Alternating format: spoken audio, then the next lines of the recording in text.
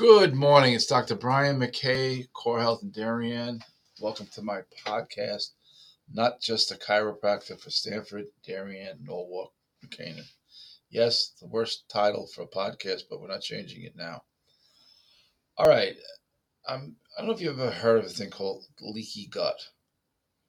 I know, leaky gut. It sounds kind of, well, it relates to your intestines. So if your intestines are leaky, the term applied to it is a leaky gut.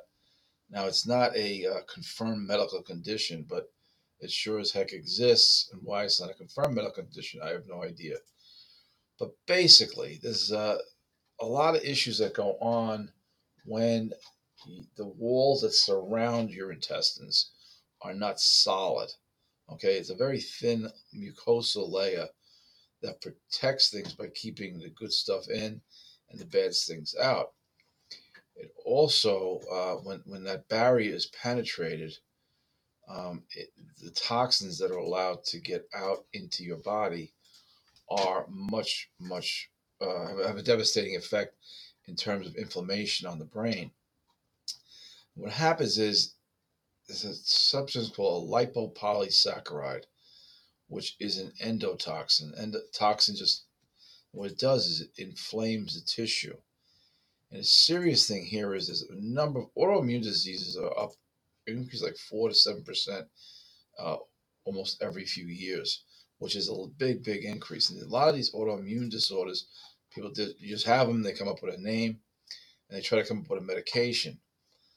But if your brain is in a constant state of inflammation, you're more susceptible to have a progressive disorder, an autoimmune disorder. And there's a lot of them. There's Graves, there's Sjogren's, there's a lot of different autoimmune disorders. I mean, in a sense, Alzheimer's. And they have no cure for Alzheimer's, but is that a brain disease? Yeah, it's in your brain. It's Parkinson's.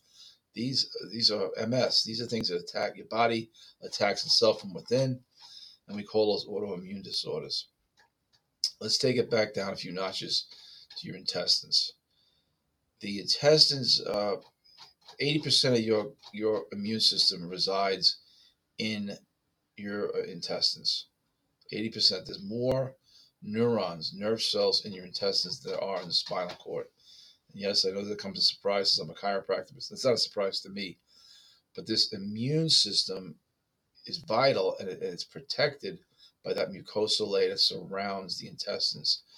Now, when your body has permeability of that layer, that dense cell layer, it's not thick, but it's very dense, and it keeps the good stuff in, the bad stuff out. You have leaching of these lipopolysaccharides into the bloodstream. And the lipopolysaccharide can go across the blood-brain barrier. Now, the blood-brain barrier is really meant to keep bad things out of the brain and let the brain work more efficiently. And when that barrier is penetrated, what tends to happen is you have what's called a cytokine storm.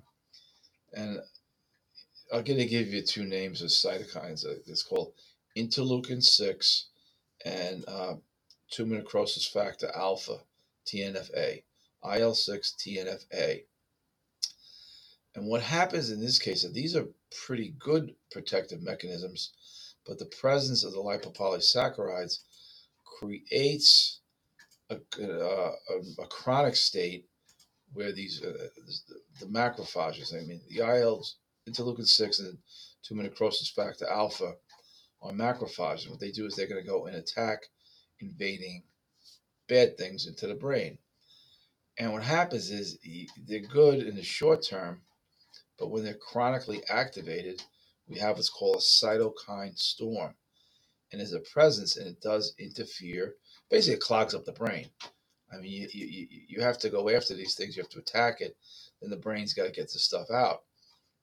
And, a lot of times you'll hear about Alzheimer's is a condition called plaquing, and the brain gets plaques develop. And this is basically hardened sections of your brain. So the brain's not going to work as well if parts of it are hardened.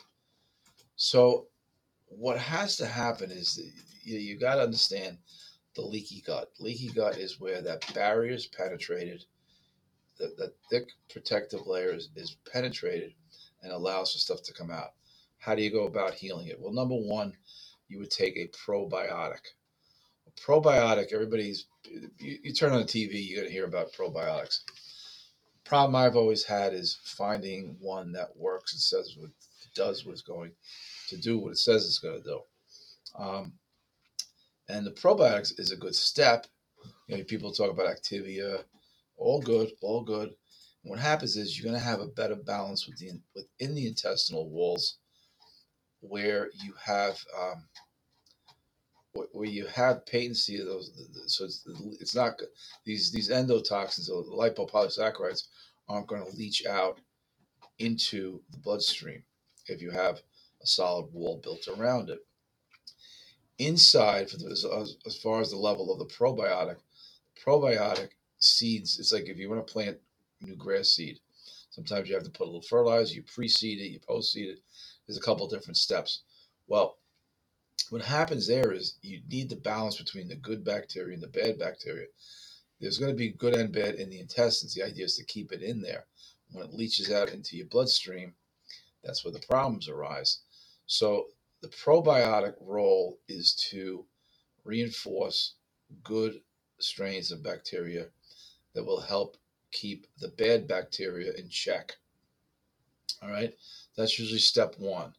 Now, I wish I could say all you got to do is take a probiotic. I mean, it helps. It definitely helps to eat on a healthy level all the time, but it's still not enough because there are so many different things that can cause inflammation. So the step number one is you got to basically recondition the gut. You want to change that environment. We call it the intestinal flora, so that it favors the beneficial gut bacteria. And how it's done is there's a relationship between acid and base. And when you have a good level of acidity in the intestines, it's going to limit the presence of the harmful bacteria. And it also produces metabolites that feed the good bacteria. So a probiotic is going to produce the metabolites that help feed the beneficial bacteria. So you're seeding, okay? But then you're also going to, with the right acidity in the intestines, you're going to limit the presence of the harmful bacteria. So that's a good step to take. Excuse me, I got the hiccups. So the next step, if you really want to do a gut restoration, is to add a prebiotic. Okay. Now, what happens is prebiotic is like that you help to fertilize the lawn, and what the prebiotic should contain is oligosaccharides. Now, I said lipopolysaccharides are bad. Oligosaccharides feed the good bacteria and enhances the gut restoration. Okay? Really, really important because you want to maintain the integrity of the intestinal barriers. Okay? Now, that protective layer, the mucosal layer, when that breaks down, it allows toxins to transfer the intestinal lining into the bloodstream. I think I've covered this. So we're under understanding of a probiotic and now a prebiotic. But how do you help heal that mucosal layer? Well, certain amino acids help your body rebuild that protective mucus layer, and it also helps feed immune cells. So amino acids, are a vital nutrient, and basically is a three-step process. 1, probiotic. 2, prebiotic. 3, amino acids to help restore the mucosal level. Okay, so you really need to take a 3-prong approach to really achieve what we call total gut restoration. I know I probably hit you with a lot of big words. My hiccups don't help either. But anyhow, if you have further questions, I could be reached at 203-656-3636. 203-656-3636. I'm Dr. Brian McKay. Thanks for listening. Hope you learned something.